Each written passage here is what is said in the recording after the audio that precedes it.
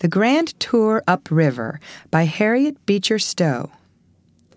The St. Johns is the grand water highway through some of the most beautiful portions of Florida, and tourists, safely seated at ease on the decks of steamers, can penetrate into the mysteries and wonders of unbroken tropical forests. During the season, boats continually run from Jacksonville to Enterprise and back again, the round trip being made for a moderate sum and giving in a very easy and comparatively inexpensive manner as much of the peculiar scenery as mere tourists care to see. The St. Johns River below Palatka has few distinguishing features to mark it out from other great rivers. It is so wide that the foliage of the shores cannot be definitely made out, and the tourist here, expecting his palm trees and his magnolias and flowering vines, is disappointed by sailing in what seems a never-ending great lake, where the shores are off in the distance too far to make out anything in particular. But after leaving Palatka, the river grows narrower, the overhanging banks approach nearer, and the foliage becomes more decidedly tropical in its character.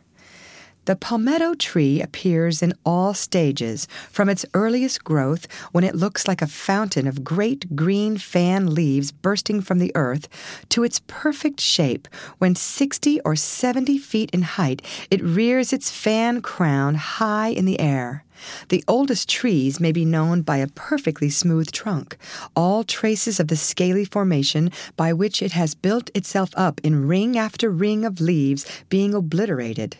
But younger trees, 30 or 40 feet in height, often show a trunk which seems to present a regular crisscross of basket work, the remaining scales from whence the old leaves have decayed and dropped away.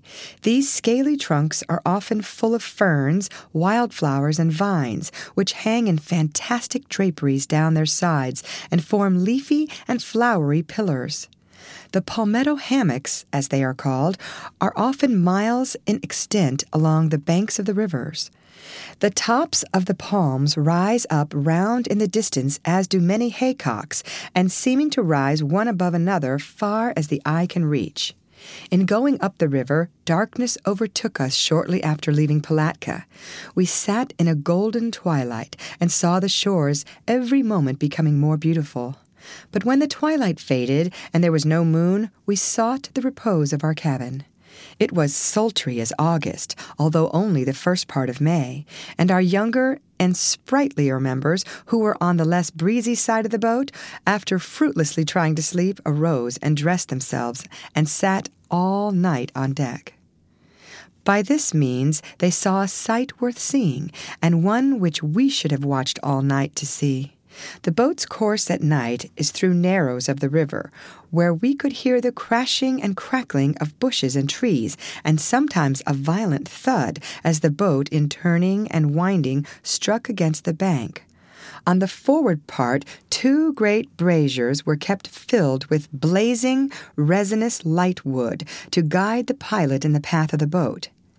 The effect of this glare of red light as the steamer passed through the palmetto hummocks and moss-hung grottos of the forest was something that must have been indescribably weird and beautiful, and our young friends made us suitably regret that our more airy sleeping accommodations had lost us this experience. The End. Read by Lorraine Montgomery for Lit to Go on the web at fcit.usf.edu.